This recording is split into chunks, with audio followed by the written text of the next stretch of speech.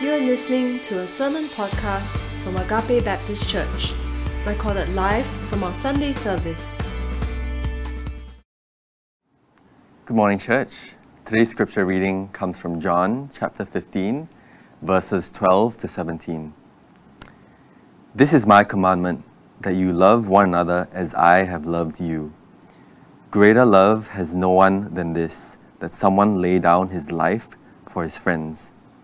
You are my friends if you do what I command you. No longer do I call you servants, for the servant does not know what his master is doing, but I have called you friends, for all that I have heard from my Father I have made known to you. You did not choose me, but I chose you and appointed you that you should go and bear fruit, and that your fruit should abide, so that whatever you ask the Father in my name, he may give it to you. These things I command you, so that you will love one another. This is the word of the Lord. Good morning, and here is wishing everyone a happy Chinese New Year. Now, this is my blessing for you. May you experience the joy of the Lord through the different seasons of your life.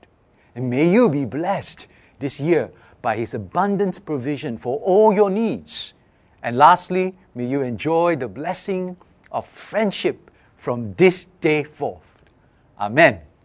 Well, this morning I want to talk about friendship. The Bible has much to say about it. And so, it is not possible for me to cover every aspect regarding friendship. Also, because the Bible has so much to say about friends, I will be referring to other Bible verses beside our main text today to talk about three things. So this is the roadmap as we navigate this topic on friendship. The first is this: we need friends. Well, you will hear more about why we need friends as we go along. And the second thing, we want to know who our true friends are. So we want to talk about the characteristics of true friends. And then, lastly, we're going to talk about the power to forge lasting friendships. Let's begin with the need for friends. What are the first few things that comes to your mind when you hear this first point? Maybe you are saying, "Oh, I don't need friends. I have a close-knit family, good neighbors, and a fantastic boss." Another possibility is that you think you already have sufficient friends. And anyway, it just takes up too much time.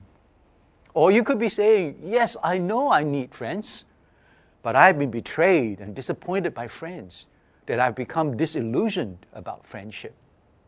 You know what I think? I think we can all possibly identify with all the above.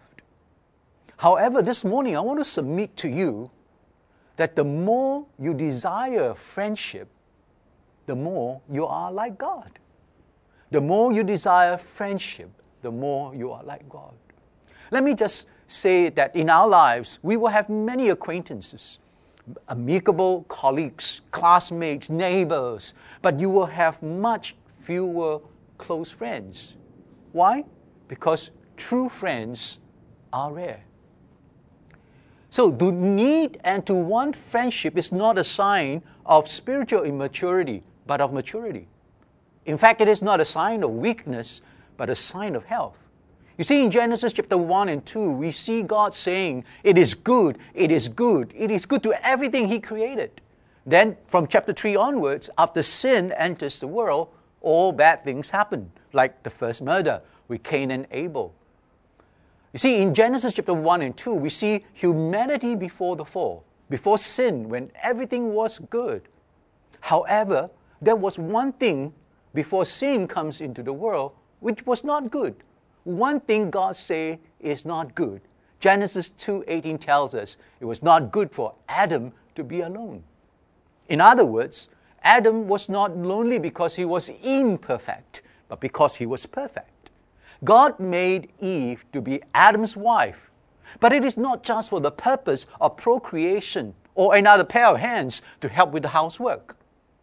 See, married couple knows and desires to have deep friendship with their spouse. You see, the longing, or if you like, the ache for friendship is the one ache that is not the result of sin. Every other longing and pain or ache Adam had, that human beings ever had, the hunger ache or the sickness or the guilty or the lack of meaning in life ache, they all come from sin. This is one longing that is part of Adam's perfection. Adam could not even enjoy the Garden of Eden, paradise, because God made him in such a way that he cannot enjoy paradise without Eve. God made us in such a way that we cannot enjoy our joy without human friends. Now, what this means practically is this. If you are lonely, if you want more friends, if you want closer friends, there is nothing wrong with you. You are lonely because you are not a plant. You're lonely because you are not a machine. In fact, I want to tell you this. You're lonely because you are built this way. However, while desiring friendship is not the result of sin, the reasons why we struggle with loneliness and the lack of friends in our lives is because of sin. Let me explain it this way. One of the reasons why you are lonely is that you want friends, right? And one of the reasons you want friends is that you don't have many friends. And one of the reasons you don't have many friends may be because of sin, because of flaws in your life, because of mistakes you are making. But the passion for it, the need for it, and the sense of lack is not wrong. However, I've discovered a sad truth. And here is the sad truth. There are some people who have conditioned themselves not to want or need friends in their lives. Whether it is through isolation, or building routines around their lives that makes it difficult to build friendship with others. You see, there is a very real temptation, especially for us living in busy Singapore, where we live very busy lives because of work, family commitment. So there's a real temptation not to make time for friendships. You know what I discover as we age, or as I age, it gets harder to start making friends because we know how much time friends take. While we would never say, I'm not going to need people anymore, we may be so discouraged and so disillusioned enough to even think that.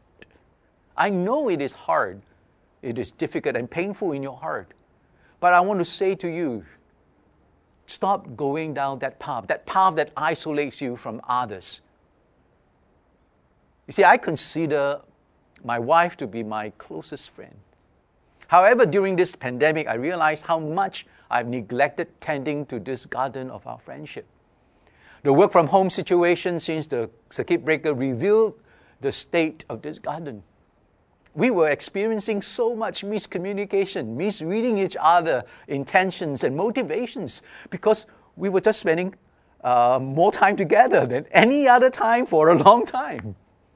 And the scariest part for me was the thought that I don't really need her.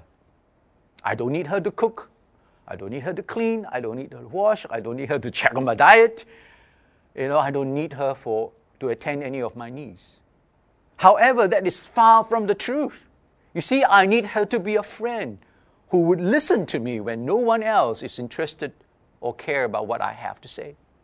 I need her to be a mirror to accurately reflect back the best and the worst of me without giving up on me. I need her to share my joy, my challenges, my pain, my victory together with me. I confess that this is still work in progress on my part to be a true friend to her. But one of the small breakthroughs that we have was the decision to interpret all our words and all our actions towards each other as love.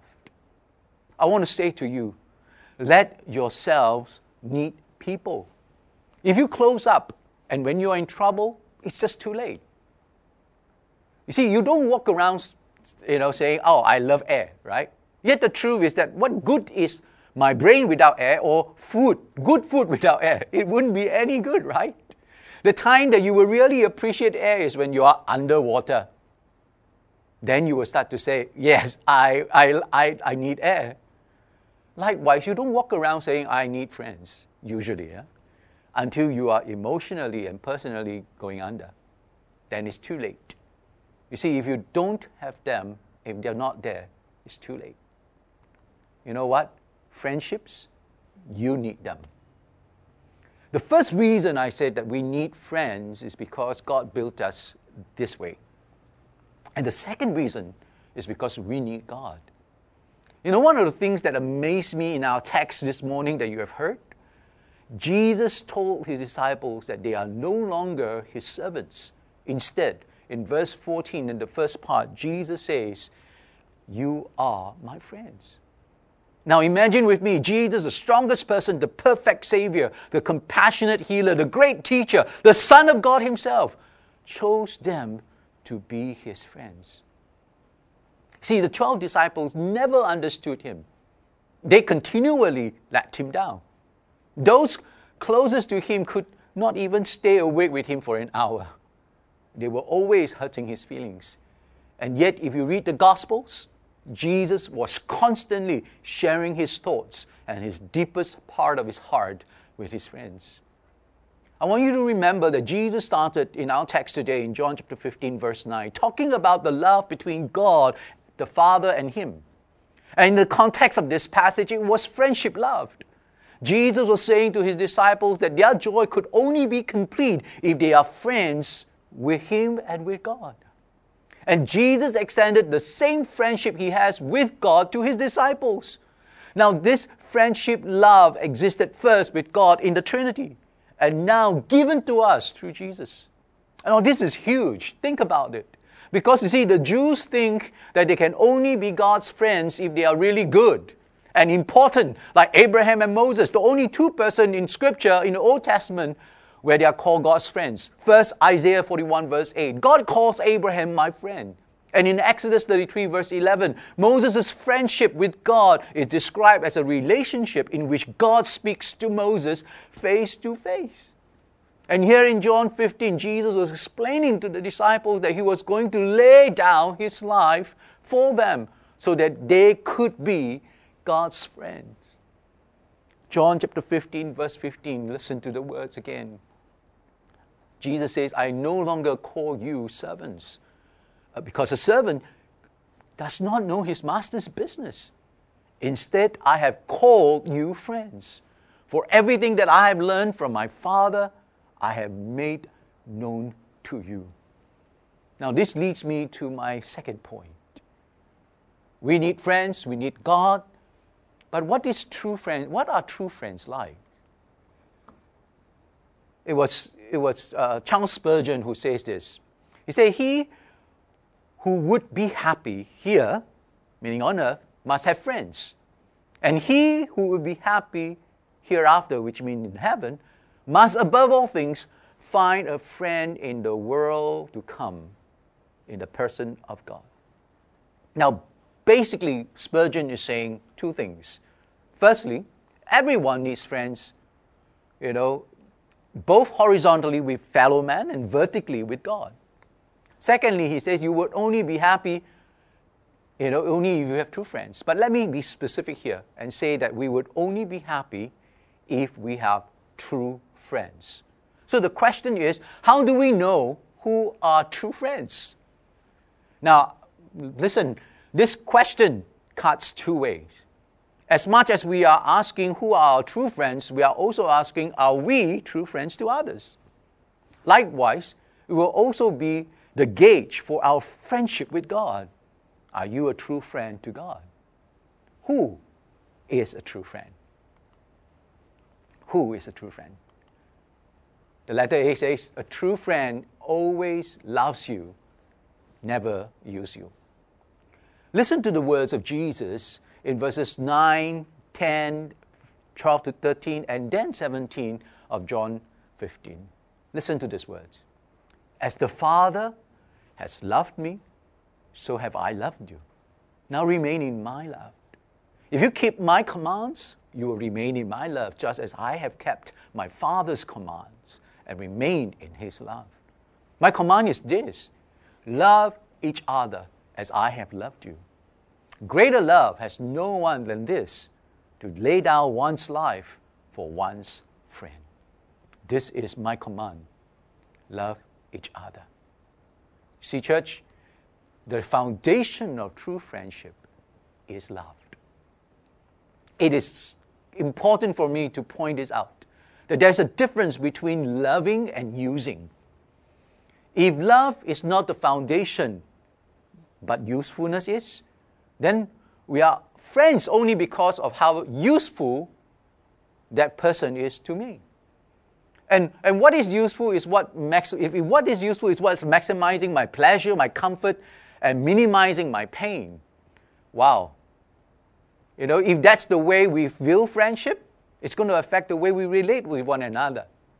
You see, if my main goal of friendship with you is to pursue my own pleasure, then I will only put into this friendship based on the return I will get in attaining that goal.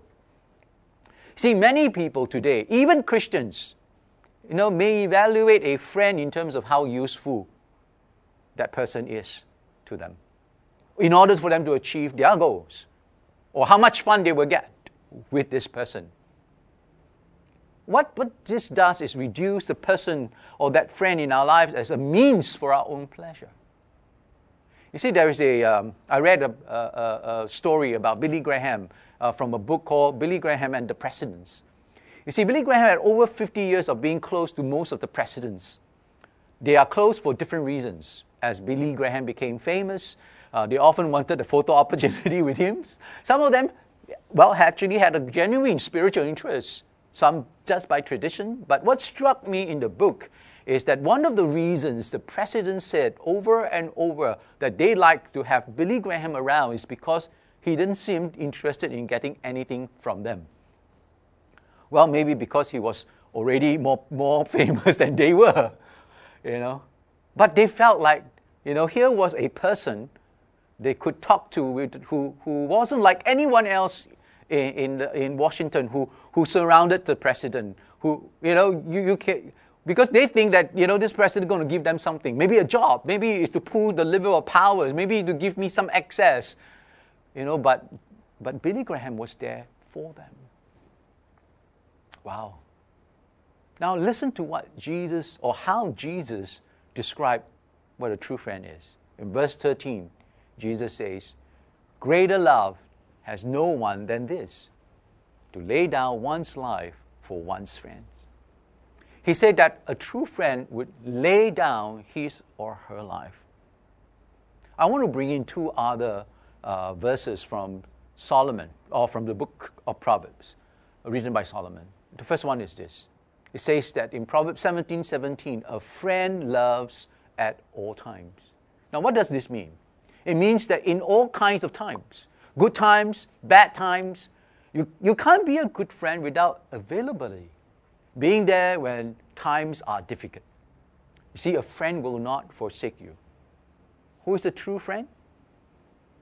He loves you and not use you. The letter B. A true friend always lets you in and never lets you down. Listen to what Jesus says again in verse 15 and 16. Jesus told them, "I no longer call you servants, because a servant does not know his master's business. Instead, I've called you friends. For everything I've learned from my Father, I've made known to you. You did not choose me, but I chose you and appointed you so that you might go and bear fruit, fruit that will last, so that whatever you ask in my name, the Father will give you." All through the gospel, Jesus constantly opened up himself to his disciples. He was letting them in on his deepest thoughts and even his pain. He wanted them to know and also share in what God the Father has made known to him. I want to give you two examples and then try to apply it practically for us. The first is this. Jesus let Peter, James, and John in on a mind-blowing experience where Jesus was transfigured before them. Imagine that right before their very eyes, Jesus' clothes became dazzling white, the Bible says, whiter than anyone in the world could bleach them. Wait, but that's not the climax. See, Elijah and Moses appeared right before their eyes, and they could hear Jesus having a conversation with them. But wait, that's still not the climax. The climax for Peter, James, and John was hearing the audible voice of God saying, "This is my Son," referring to Jesus, whom I loved. Listen to him. The second example of Jesus opening himself up and letting them in involved again Peter, James, and John, a few chapters down in Mark chapter 14. This time it was in the Garden of Gethsemane, right before Jesus was arrested and eventually crucified. Jesus took Peter, James, and John with him and told them that he was overwhelmed with sorrow to the point of death. He asked them to keep watch and pray with them, but they fell asleep, not once, but 3 times. Jesus found them sleeping and spoke strongly to them in Mark chapter 14, verses 34 and 38. Jesus said, "Simon," he said to Peter, "are you asleep? Couldn't you watch for 1 hour? Watch and pray so that you will not fall into temptation. The spirit is willing, but the flesh is weak." Now let me try and make the 2 passages that I've just illustrated, about how Jesus opened up and letting them in, make it applicable for all of us. You see, a friend is emotionally sensitive to what is going on the inside of somebody's life. You see, I cannot, if I can be happy when you are sad, I'm not your friend.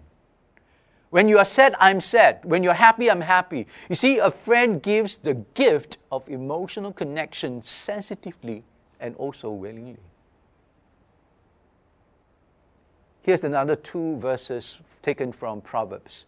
The first is this, Proverbs 27, verses 5 and 6. It says, "Better is open rebuke than hidden love. Wounds from a friend can be trusted, but an enemy multiply kisses." You see, a friend is someone who is a truth teller. Better is open rebuke than hidden love.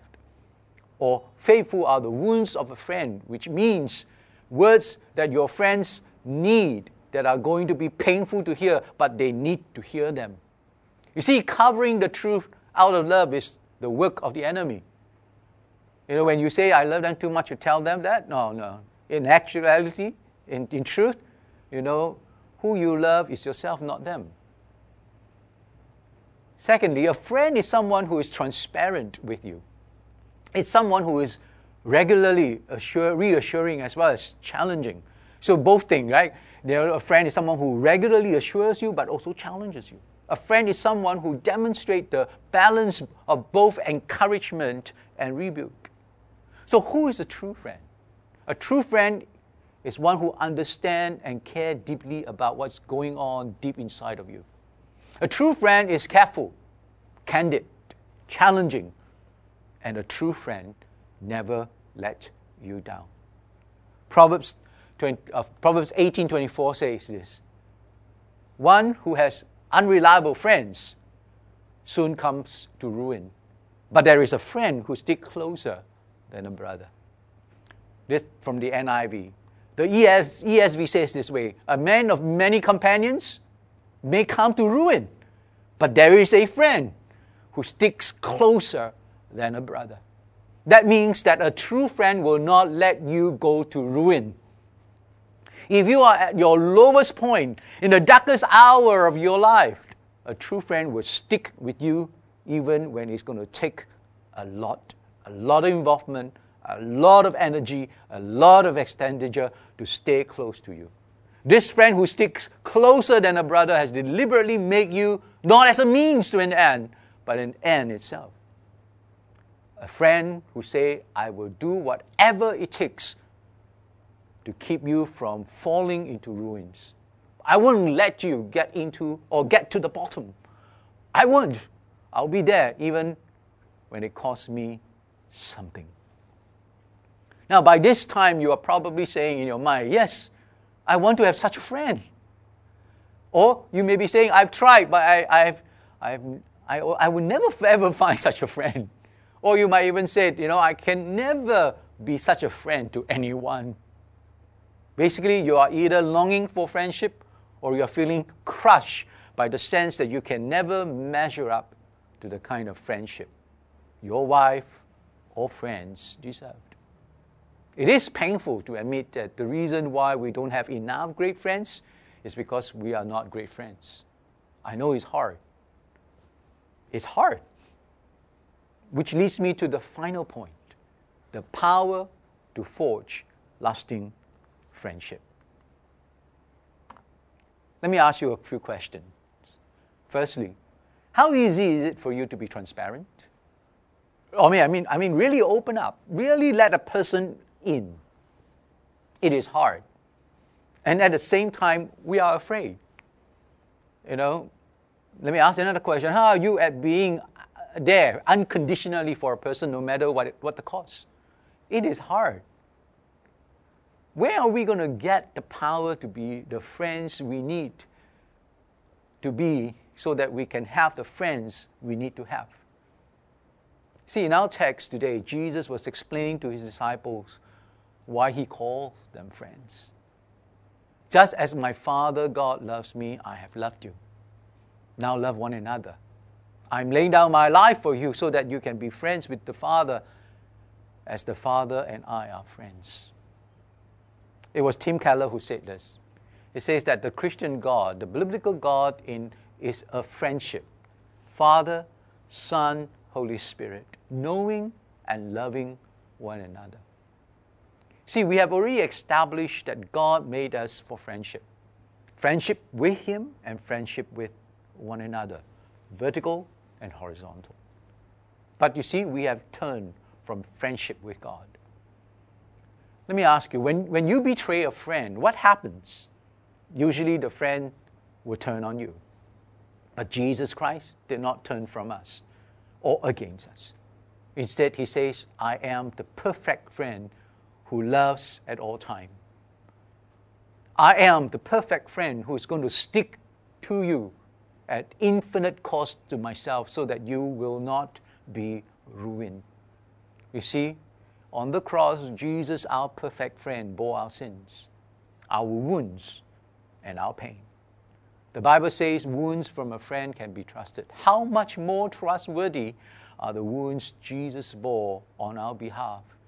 You see, because on the cross, Jesus not only made friendship with God accessible, but also empowers us to move out of our fears, whether it's our fears of rejection, our fear of showing ourselves truly to others. Jesus, the ultimate friend who sticks closer than a brother, liberates you and me to be the friend we need to be.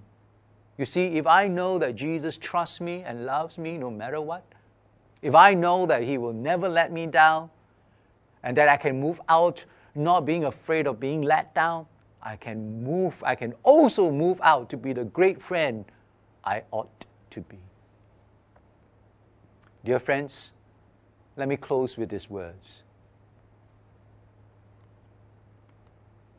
Make Jesus the friend your heart desires, and you will have all the friends your hearts need. Would you bow your hearts as we come before the Lord in prayer? Thank you for listening to this sermon podcast. You can find more of our sermons online on our website at www.agape.org.sg.